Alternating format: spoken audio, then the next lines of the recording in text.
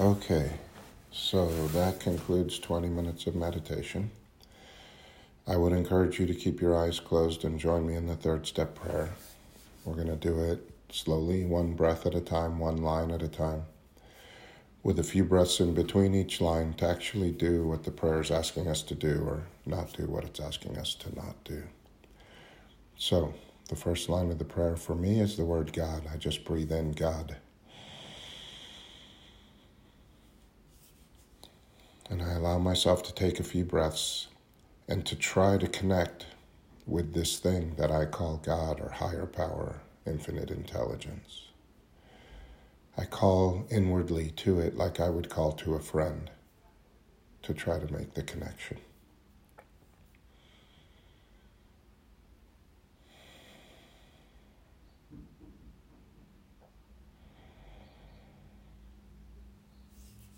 And I breathe out. I offer myself to thee.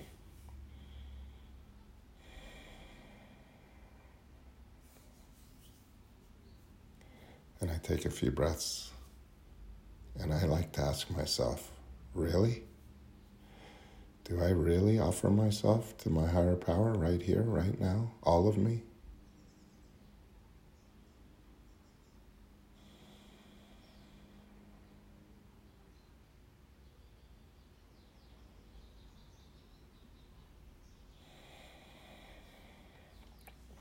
And I breathe in, to build with me and to do with me as thou wilt.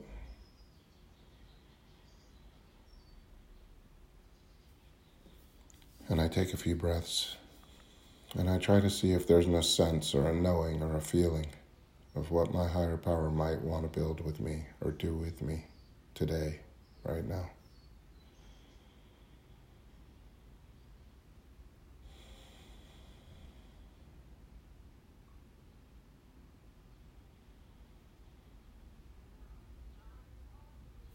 And I breathe out, relieve me of the bondage of self.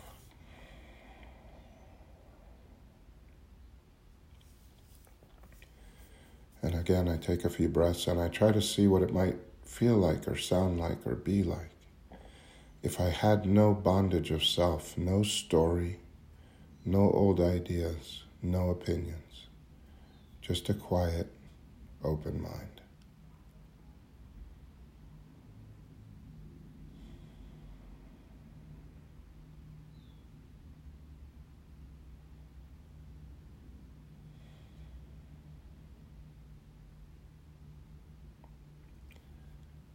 And I breathe in, that I may better do thy will.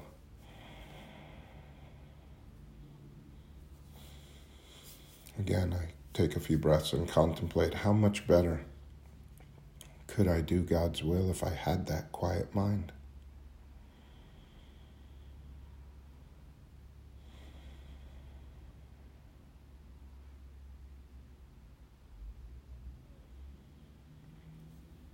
And I breathe out, take away my difficulties. And I take a few breaths and I look over my day today so far. And I try to see or identify what have been my difficulties. What has gotten in the way of me being the person that I think God would have me be today.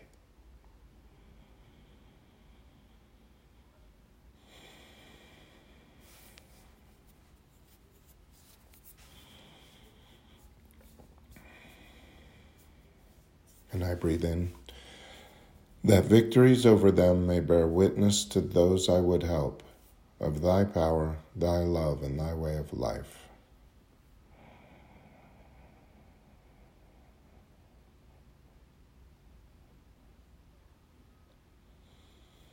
And I take a few breaths and I think about the people I might come in contact with the rest of today.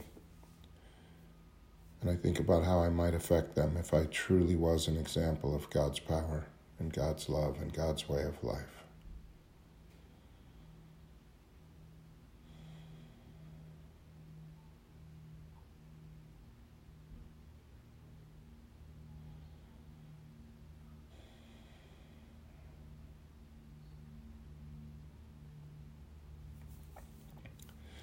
And I breathe out the last line of the prayer. May I do thy will always.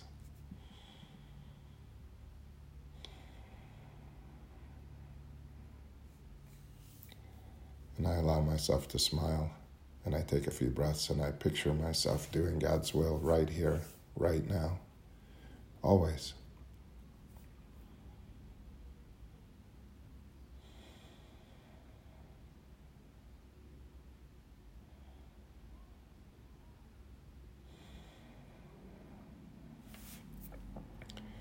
And whenever you're ready, you can gently open your eyes.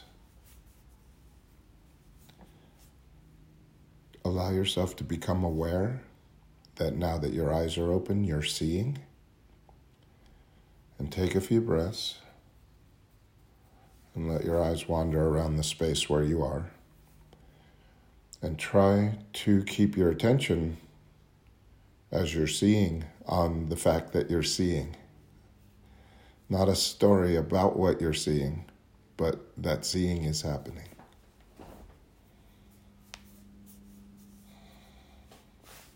Again, I just have to show you this because this is what I'm seeing today.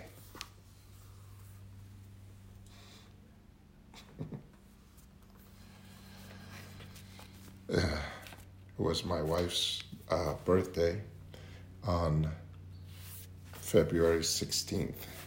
I got her those flowers. Now I'm telling you a story about flowers, but they are beautiful to look at. Okay. So, I'm Randy, and I am alcoholic.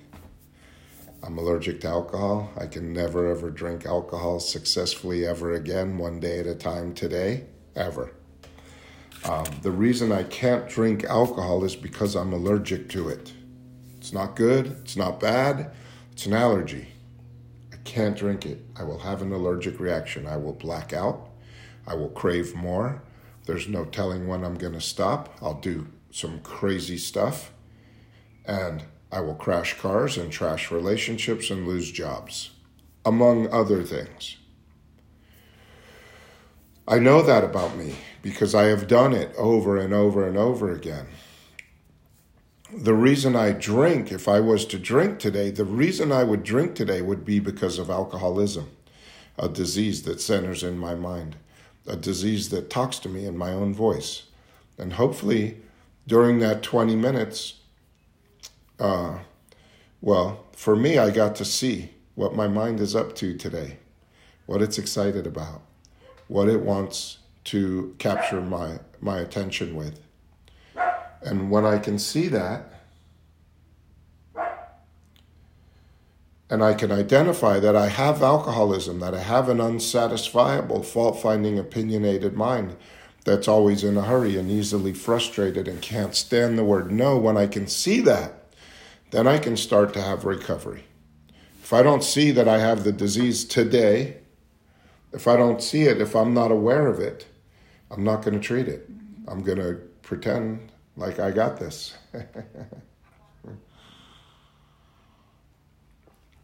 I'm going to think that I'm normal, whatever that means. I've never been normal. I don't know what normal is. I don't know what normal looks like. It's never been my experience to be normal. I think for as long as I can remember, I've had an unsatisfiable, fault-finding, opinionated mind. And for me, my normal is to have negative thoughts about things. And I've read The Power of Positive Thinking, and I have practiced positive thinking as a way of life. And positive thinking is really a good thing to practice if you don't have alcoholism. But my alcoholism will turn any positive thought into a negative thought. Eventually. I'm laughing, but it's not really that funny. All right, so there's 12 steps. 12 steps in an order form, which if practiced as a way of life can expel my obsession to drink, so I'm no longer needing a drink today, and can enable me to become happily and usefully whole. Today, right now, happy. That's crazy for someone like me. It starts out with admitting complete defeat for me right here, right now, today. I'm a complete defeat at being okay at this meeting today, right now. on my own power. My mind will talk to me, and it will find fault. It'll find fault with you. It'll find fault with me. It'll find fault with the meeting. It'll find fault with your haircut or your eye color. It'll find fault. That's what it does. So when I become aware that that's who I am, and I admit that I'm a complete defeat at being okay, I get to start to come to believe right now that there's a power greater than me, and that power, the one that's greater than me, is the one that's going to restore me to sanity. I'm not going to be able to use the power of positive thinking to restore me to sanity, or any other kind of self-talk to restore me to sanity. I'm not going to be able to buy me a new car to restore me to sanity, or make enough money to restore me to sanity, or find somebody to love me enough that will restore me to sanity. I'm not going to be able to move to the right location to restore me to sanity. Nothing outside of me is going to restore me to sanity, and my mind is not capable of restoring me to sanity. But God could and would if it were sought. So I better start soughting. And the way that I sought to have this relationship with this higher power is through rightly relating myself to, through talking to it. Right here, right now, God, could you be with me? Could you help me to be present at this meeting? Could you help me to be aware of what's happening in this moment? Just this one? Nothing is attacking me. I am not running out of money right now because I am not spending any. I'm not hungry. I'm not thirsty. I'm not lacking anything in this moment. This is the best moment there ever was. I'm not working. I'm just sitting here in a chair. All of my troubles, if I have any troubles right now sitting here in this chair, all of my troubles are of my own making. All of my troubles right now would be something that my mind would be telling me about something that's not going to work out in the future, or something that hasn't worked out in the past. And all of my troubles right here, right now, in this moment would be of my own making. And I have to see that. And that's why meditation is so fantastic, and stopping and praying and really praying the words and really experiencing what the prayer is saying in the moment that I'm doing it, that I'm praying, is so important. Because saying the third step prayer as words is, for me, it's just another technique of me trying to distract myself from the pain that I'm in long enough so that I could get out of the pain I'm in about something that I don't have, so that maybe that if I get out of the pain of not having the thing that my mind tells me is the thing that would make me happy, maybe that would free me up to get that thing, and then I could be happy. So I use prayer as a tool to get what I want, which is just another form of trying to restore myself to sanity. I just use prayer. Instead of allowing the prayer to live through me so that I could have what the prayer is saying right here, right now. And when I do that, when I do pray, when I do slow down, when I do share my life and rightly relate myself to my higher power right now, I get quiet. My mind gets quiet, and it's beautiful, and I am happily and usefully whole in this moment. And that's the only way that I can get there. It's through the application of the first 3 steps. And then I'm here, and something happens, and I'm reminded that I resent somebody. The phone rings. I remember something. I see a cup, and the cup reminds me of a person, and then my mind wants to tell me about the person and the cup and why my life is terrible, and all I did was see a cup. And it could have just been a sighting of a cup, but now now it's emotional torture that I saw this cup that reminds me of that person, and now I'm all back in my alcoholism again, just like that. And I got to start over again. And I got to start applying those first 3 steps again. And eventually I'm going to have to deal with those resentments. I'm going to have to put them on paper. I'm going to have to see the truth in them. I'm going to have to see that the cup is just a cup. It's not a torture chamber. It doesn't have to remind me of something terrible that happened to me before. It's just a cup. I'm just seeing it. I'm just seeing it right now. It's just a name of a person. It doesn't have to hurt so bad. It's not hurting me right now. That person's not here right now, but my story about that person will kill me. So I put it on paper and I see the truth about it. And then I get to step 5 and I get to admit to myself and to God and to another human being the exact nature of my wrongs, mine, where I'm wrong. I usually talk about this in step 10 because in step 10 it says, step 10 says, I continue to take personal inventory. I continue to look at my life, at where I'm at right now. And when I'm wrong, I promptly admit it. But I have never been wrong before. I've done a lot of bad things, but I've never been wrong. Because I only did those bad things because you made me. I am not a liar. I would never lie to you. Never. And I promise you, I would never lie to you unless you forced me to. If you put me in a corner and the only way out to not hurt you or not hurt me was to lie, I'm lying. Now, I don't think of myself as a liar. I think of myself as doing the right thing in the moment. And I will tell you to your face, I would never lie to you. I would never lie to you. But I have lied a lot.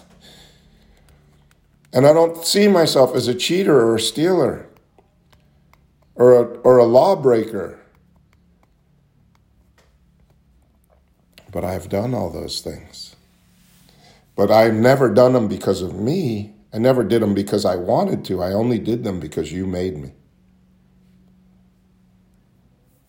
And so, in this step 5, this is the first time. For the first time in my life, I'm going to admit my wrongs.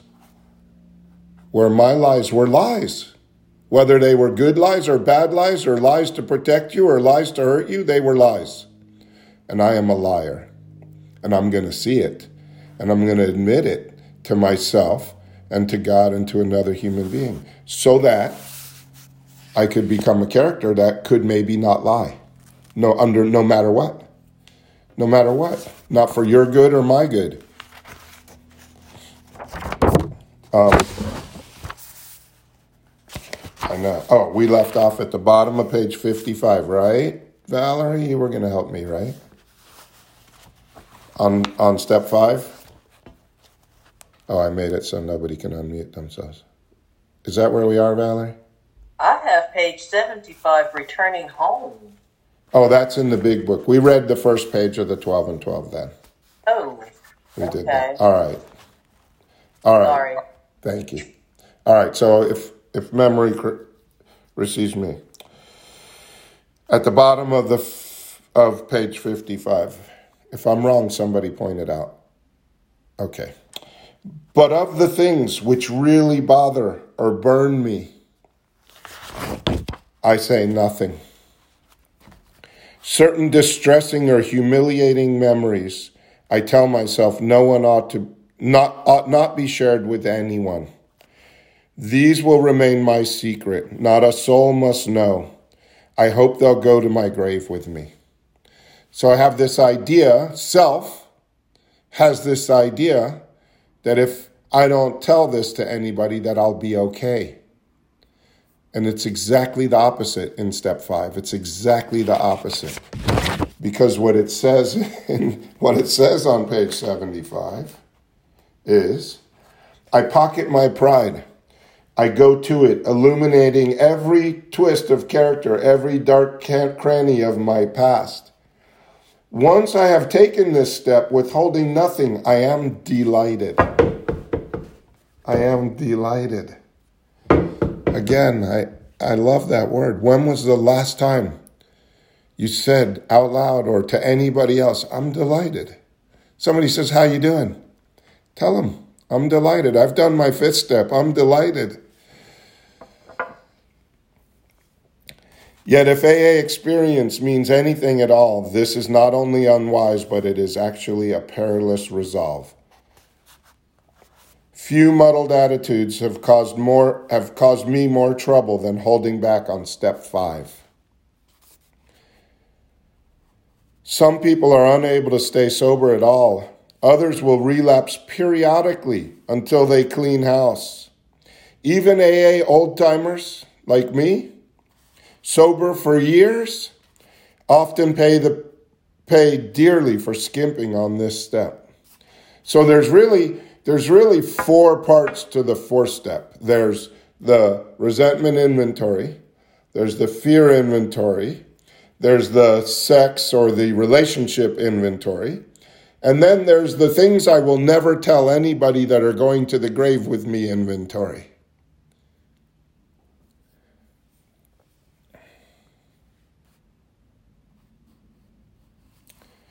I will tell how I tried to carry the load alone, how much I suffered of irritability, anxiety, remorse, and depression, and how unconsciously seeking relief, I would sometimes accuse even my best friends of the very character defects I myself was trying to conceal.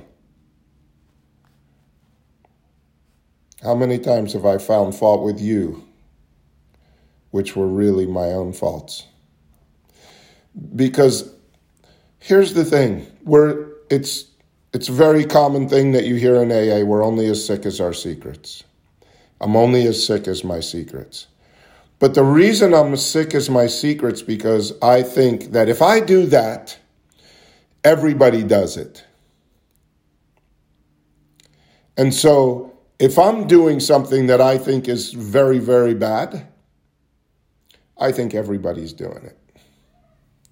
And I become irritable, anxious, remorse, and depressed, living in a world where I think everybody does the thing that I'm trying to hide.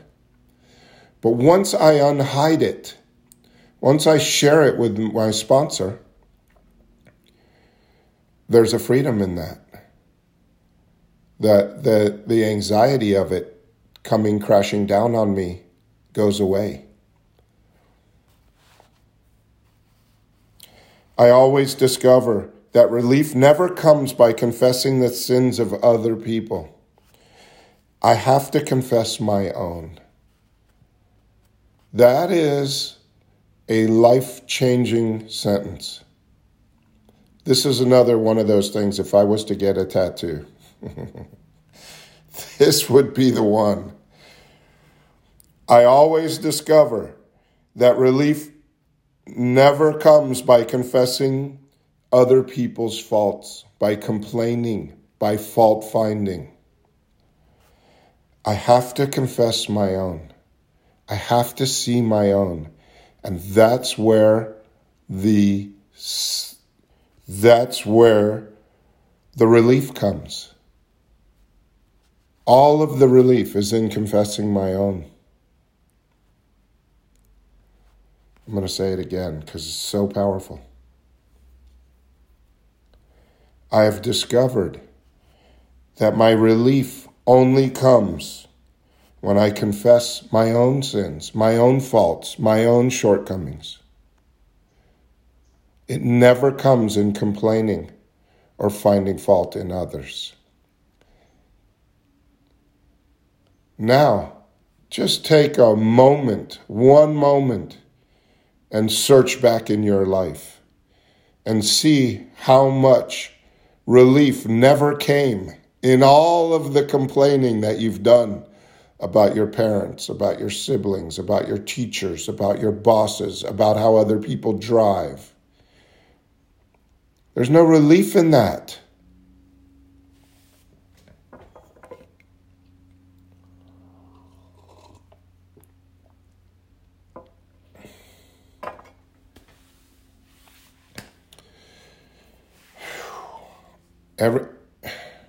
Everything I need There's a lot of good spiritual books out there. There are a lot of them, and I read a lot of them. I love reading spiritual material. But everything that I need to have a very deep and effective spiritual experience is in the 12 steps of Alcoholics Anonymous. And if I'm here and I'm saying that I'm an alcoholic with alcoholism, I need to go as deep as I can into this program. And I need to keep AA and the 12 steps number one. Number one. You can add church, you can add religion, you can add anything else you want. You can add it. But AA and the 12 steps and this way of life has to be number one. There's confession in a lot of religions. There's the idea of talking about yourself. And when I say the word confession, it completely has religious connotations. And when I say confess and when we talk about sins, that's 100% religion and gets me angry because I don't like religion. I don't like it. And so those two words in the same sentence, confession and sins, I'm like, oh, get out of here. I can't, nothing else you say is going in because you just took me to church and I'm not going there. But no relief comes by complaining about the faults of others. I have to see my own, okay? To take it completely out of religious context. So I'm going to stop there. I'm so grateful that you all came today and that I got to meditate with you and pray with you and share a little bit of my life with you. And we're going to open the meeting up now for sharing. The meeting goes till 12:30. If you have to leave early, no problem. Just go. But it's open now for you to share. So you can share about what was read or about the fifth step or about anything you want to share about. You can also ask a question if you want to ask a question. If you do share, we're recording this. So it's going to be recorded and we make it available on some podcasting sites. So just be aware of that. If you share, it will be recorded. If you ask me to, I can pause the recording when you're sharing. You can either do that in the chat or you can do it. You can just ask me when it's your turn to share. Okay, Anastasia, you are up.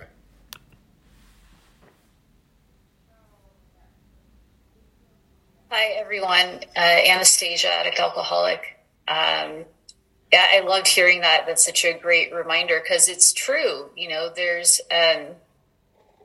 no peace for me if I'm ruminating about what was said or done, just like there's no peace for me in the future. I had a sponsor say that to me once. I was worried about something in the future. She's like, Anastasia, there's no peace in the future. I'm like, oh, right. If I go over and over something, whether it's a resentment or something that might happen or will happen and how might it happen, just like if I have a resentment with a person, it doesn't really bring any peace. And I was talking to someone about this actually yesterday and how it's just kind of like this survivalistic alcoholism that's just in the wild, and it's looking out for what might go wrong. And it's preparing in case something happens or if something moves in the bushes. Alcoholism is like, what is it? How did it move? How did it smell? Where did it go? And what did it say to me? What am I going to say when I see it again? It's this exaggerated, really addictive, survivalistic trait that my disease really thrives in. And I try to have some compassion when that happens to recognize that my disease is trying to keep me safe and it just doesn't work. It's like I can't banish an enemy in my mind if I focus on it, but part of my disease thinks like if I really target this thing, like as if it's going to resolve something somehow. But for me, it comes down to a lack of feeling safe. And I just forget that in the moment. But if I can remember that, it's like, oh, my instincts are in overdrive for safety and security. then I can remember God, because I can't go to drugs and alcohol. And being addicted to thinking doesn't work like drugs or alcohol, because there's no chemical relief that comes after 20 minutes or 30 minutes. I just get worse and worse. So I recognize for me personally that was happening around something lately. There's some tenant harassment happening between me and my wonderful rent control apartment that I have in the San Francisco Bay Area, and my landlady, who appears to be maybe getting ready to sell the building. And so that brings up thoughts and insecurities. And then the God idea came in. It's like, instead of looking at her faults and what might happen to me, it's like, well,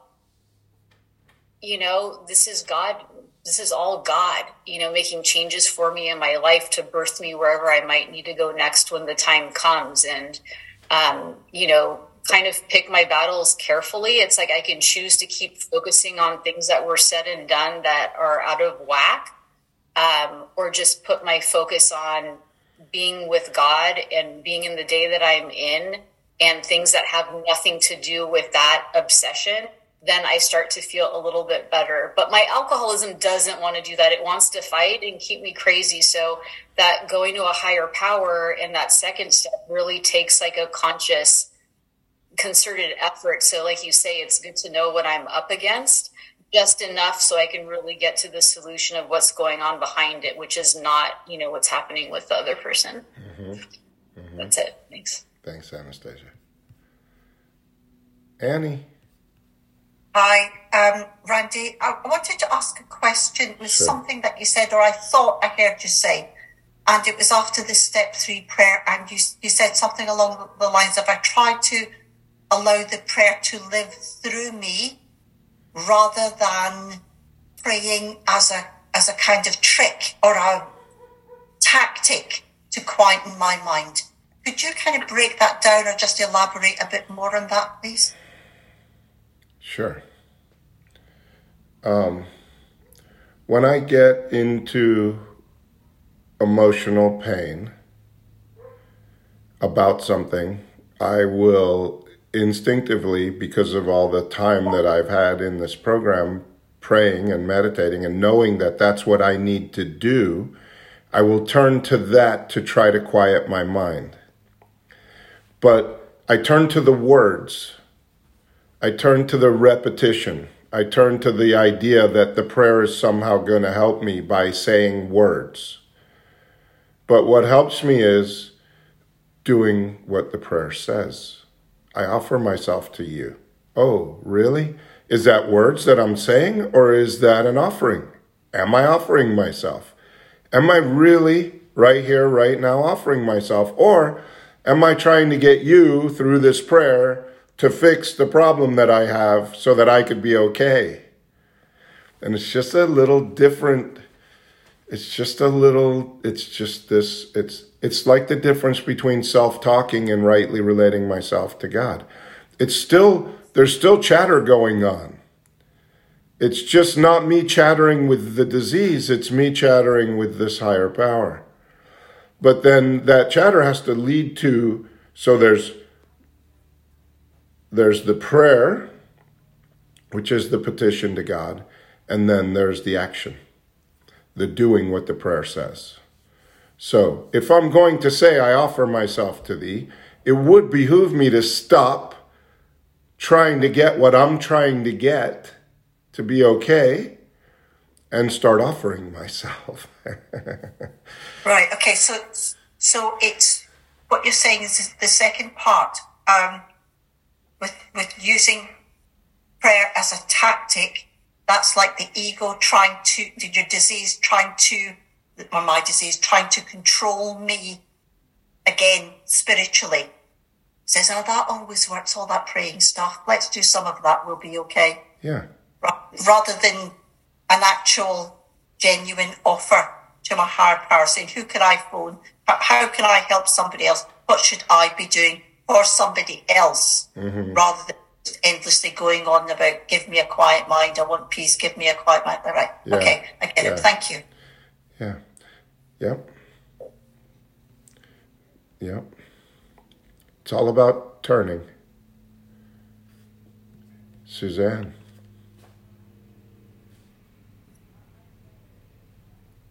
You're good? Hi. Okay, hi. Hi. Susan. Hi, Susan. I am an alcoholic. That explanation now, it's been a couple of weeks. I do read the prayers. I will pray in the morning. It doesn't feel like I'm offering myself or living through that as you explained it. Until, I was a liar, cheater, thief, everything, because it was somebody else's fault. Same thing. But until I worked the program, until I asked God for help. And the other day I was in a situation. I made a mistake, and what crossed my mind was, oh, just say you didn't get it. And I'm like, all right, God, I need your help. I need to continue to live this program. I need to be in that moment. And that's what happened. I just didn't lie. And that's not my default. My default is just say you didn't do it. But it takes a little work to get there. It does take this honesty.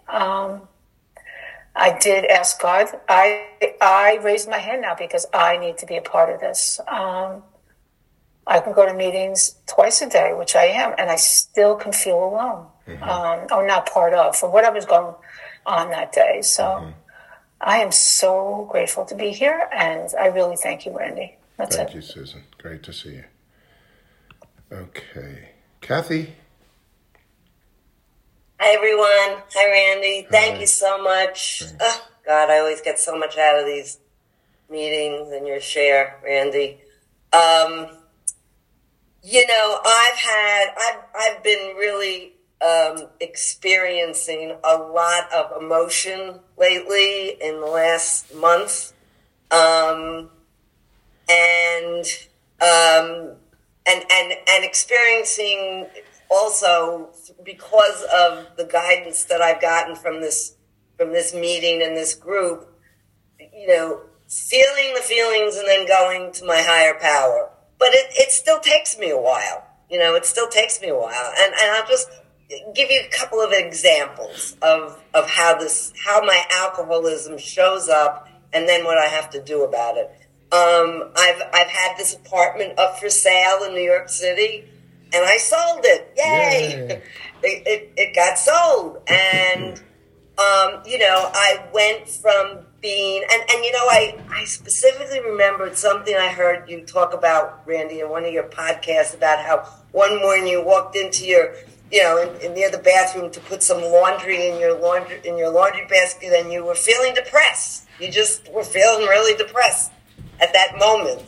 And it took you a while to really get out of it. And I have been feeling really depressed the whole time that I've been working on this apartment, having it up for sale, thinking, oh my God, it's not going to sell. What am I going to do? I'm having financial insecurity. All these thoughts, all these depressing, negative, fault-finding thoughts came into my head. So, okay, I sell the apartment, and for about 3 days, I was so happy. And I was thanking God, and I was so joyful, and everything lifted. I felt freedom. I felt so much, serenity. And then 3 days later, the thought came, okay, now what do I have to do? Okay, I'm going to move. I'm moving out of New York City. I'm moving to Pittsburgh to be closer to my family. That was what was going on here. So the idea of I'm going into fault finding. What am I going to do in Pittsburgh? How am I going to survive there? How am I going to make friends? How am I, on and on and on. And finally, this tape and this crazy alcoholism in my head, I finally took a couple of days off and just spent a lot of time listening to podcasts, listening to you, and going into my big book and really going into the steps again, and recognizing that I have to just keep taking this action of surrender. to God and going to God, and that's been helping me. And I, yesterday went online and found all sorts of AA meetings in Pittsburgh, and I'm looking for an apartment there online, and I'm taking the action rather than finding fault, being in fear and being stuck and getting depressed. And, I just am very grateful for this format and this method of understanding what I have to do in that moment of surrendering, in that moment to move into a much calmer and happier space. So thank you for letting me share. Thanks, Kathy. That's awesome. I'm glad you sold the apartment. It's also great to have that experience. Now I can look back and think, oh, the apartment sold. Everything worked out exactly the way it was supposed to. I didn't have to spend 1 minute of the last 2 years worrying about anything. It all worked out. It always works out. Everything up until this moment right now, every single thing in my life has worked out so that I could be right here, right now with the health that I have, the car that I have, the house it's all worked out perfectly. I could have been relaxed. I could have enjoyed it. I could have enjoyed the process. Because that's all there is. Okay. Daz, you're up. Yeah, hi, Dad's an alcoholic. Thank you, Andy, for taking me in, and Paul for your service. Truly loved this meeting on a Saturday night, I must admit. Just want to go about step 5. Step 5, I didn't leave anything unturned. In fact, I've left I've gone in with my full heart and surrendered to everything. But step 5, I left nothing. I left nothing at the door. I went through everything, and for days I was going, even 20 pence, and I don't mind saying this to everyone, 20 pence that I'd stolen off, and you might not know that, a quarter to you Americans, 20 pence off my nan, anything and everything I could think of, that was it. I was handing it. And do you know what? I slept like I'd never slept in my life. It was like a spiritual experience in itself, because it was just gone. Literally everything had gone. It was truly humbling for me. And that enables me to do a step 10 continuous now. Continuous every day I haven't got all these things running in my head, my alcoholic mind of, even though you don't come out with it every day, it's still there. But I haven't got any of that because I was just totally honest. First time in my life where it was just have it all, until it was all gone. But I'd like to talk about step 9, if I may, as well. This week I had a truly humbling experience with 9. I was flying to Holland, and I was on the plane, and I was a nightmare on the plane. I used to think that I was quite a nice drunk. I wasn't a nice drunk, I was an alcoholic, simple as that. But I would be on a plane, and I'd go, oh yeah, to the stewardesses, can I have a couple of drinks? But really, I should have just said, look, can you just leave the trolley? I'm an alcoholic. That will be enough for me to drink, thanks. But I'd always ask for 2, and then 2 more, and 2 more. And they're trying to work, and I'd be irritated.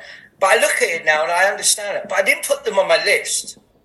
I didn't put them on my amends list. But I've realised now, even though people aren't of people establishments you might have missed, I've made a willingness to make amends to everyone that I come across. It was a real eye-opener for me, because I was like, I need to make amends to air stewardesses. I've been a right arsehole over the years. Maybe not kicking off, but irritating drunk that's always in their ear going, hey, you've got to sell me a drink, and I always needed a couple as we're landing so I could get to the bar afterwards. So those stewardesses had some lot of love on that plane, believe me, for me. Being nice as anything, making amends. They don't know I'm making it, but I'm making amends. Every air stewardess, but they wasn't on my list. And it made me realise that every time I come across people or establishments, even though they're not on my list, I will make amends. It was a real big lesson for me this week. Awesome. But anyway, going back to 5. 5 was good. They're all good. And thank you for the meeting, Randy. Thanks a lot. Thanks, Daz. Phyllis.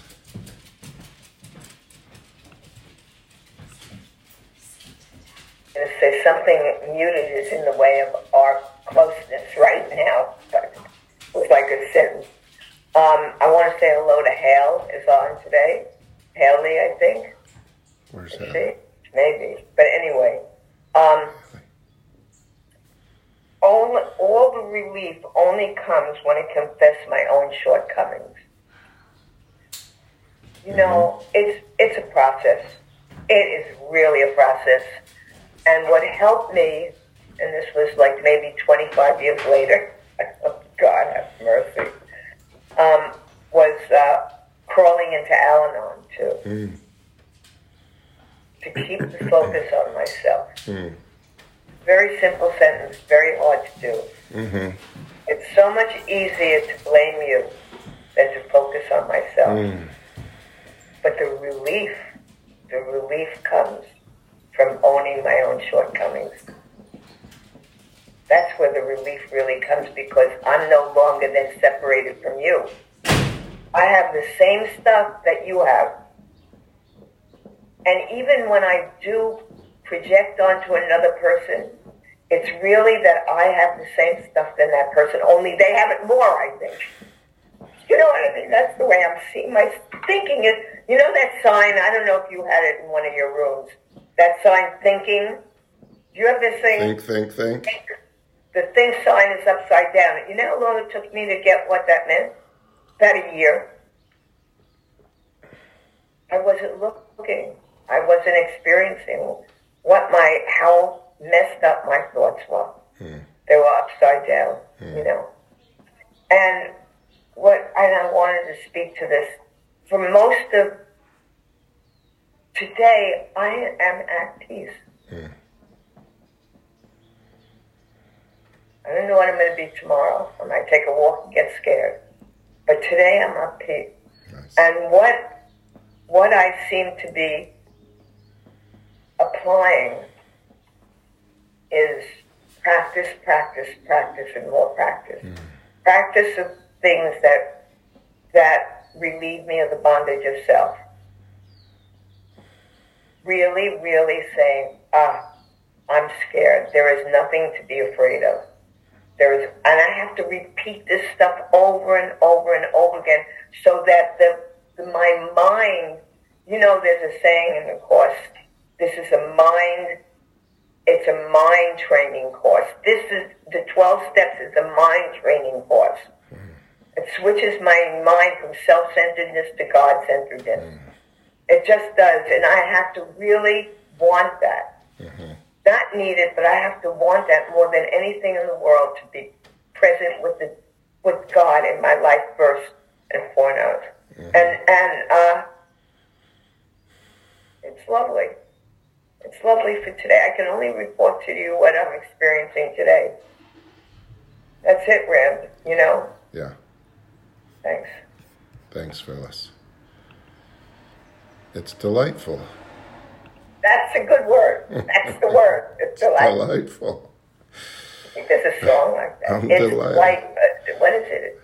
It's delightful. I don't know what it is. There is a song. Anybody else? 12:24. We got time for at least one more.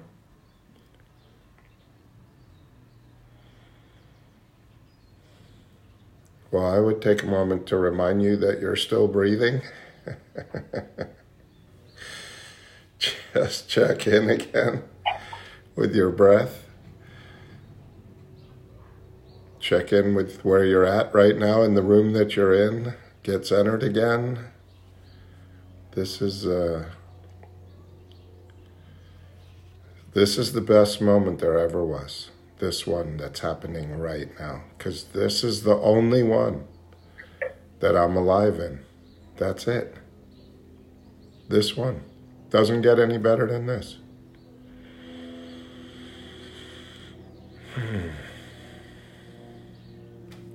All right. I will make an announcement or two. This meeting meets on Saturdays and Wednesdays. Saturdays is the 5th step. Wednesdays is just a free-for-all. Jeff's got his hand up. Jeff, you're up. I was happy to listen to your announcements, man. That's okay. Let's do it. I'm Jeff. I'm alcoholic. Hi, Thank Jeff. you. I don't know. I just you said something earlier on, and I am my problem, right? And I get in my own way all the time when I operate from a place of self, and we throw around the phrase "self can't fix self," and a lot. We say that a lot, but with no explanation of why, and until I've lived it, I haven't been able to really articulate it. And I had a great experience with it this week. It happens. No matter how much I practice, self is going to step in if it sees the opportunity to, for whatever reason, to try to derail things, right? And I had an experience this week where I was able to see, along the lines of what you're talking about, when I go through the rote prayer, the routine, it's self trying to fix the situation by using what it knows, by using the prayer. I'm going to use this prayer to fix this so that I feel better. And that's very different than experiencing what the prayer says, what you said, exactly as you said it. I can still fall into that trap very easily, where I'm in pain, I want to get out of pain, I want to press the relief button, I'm gonna go to God, I'm gonna say, God, can you be with me? Rather than, what would you have me do, God? And I don't know it's a fine line. But when I cross over from fix me, God, to just take me, God, that's when I find the relief. And the reason I can't go to me for the solution to the problem that I created, because the same fear-based delusional mind that created the problem is going to give me a fear-based delusional solution to the problem. That's why it doesn't work. That was what my experience was this past week. I'm asking me what I think about a problem and how to fix that problem. And that doesn't work, because it's going to be based on fear. It's going to be based on the delusional thinking, if there's no God in it. And so if I take a moment to get quiet, and I want relief. Trust me, I am an addict and an alcoholic. I want immediate relief. And when I turn to God and I don't get that immediate relief, my disease says, see, this doesn't work. This God thing doesn't work. Mm-hmm. And what I have learned is I need to sit with it until it does work. And don't do anything. Not doing is one of my greatest tools. Just sitting, waiting, listening. And then I'm able to hear, yeah, you see how you got in your way there? Let's try not to do that. Let's slow down, Jeff. Let's do that. Here.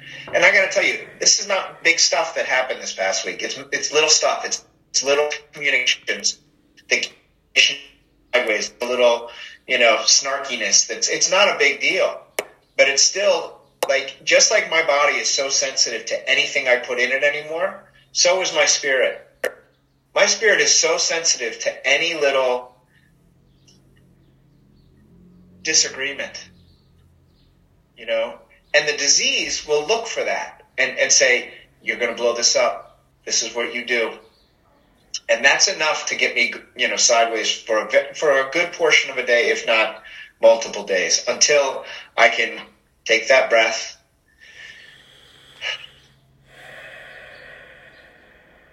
There's so much healing in a breath. It's amazing. But anyway, that's what living it means for me. Okay, I'm not going to just repeat this thing and hope that it's going to fix it. I'm actually, what I got to do? I got to be different in this situation the next time I do that. That to me that's where the healing is. So anyway, good to be here. Thanks, Jeff. Thank you. Perfect. 12:30. Thank you, everybody. I appreciate you more than you'll ever know for coming and meditating with me today and hanging out with me today. And I hope that this was helpful. And We'll take a moment of silence, and then I'll make it so you can unmute yourself and we can all do the Serenity Prayer together. Yay.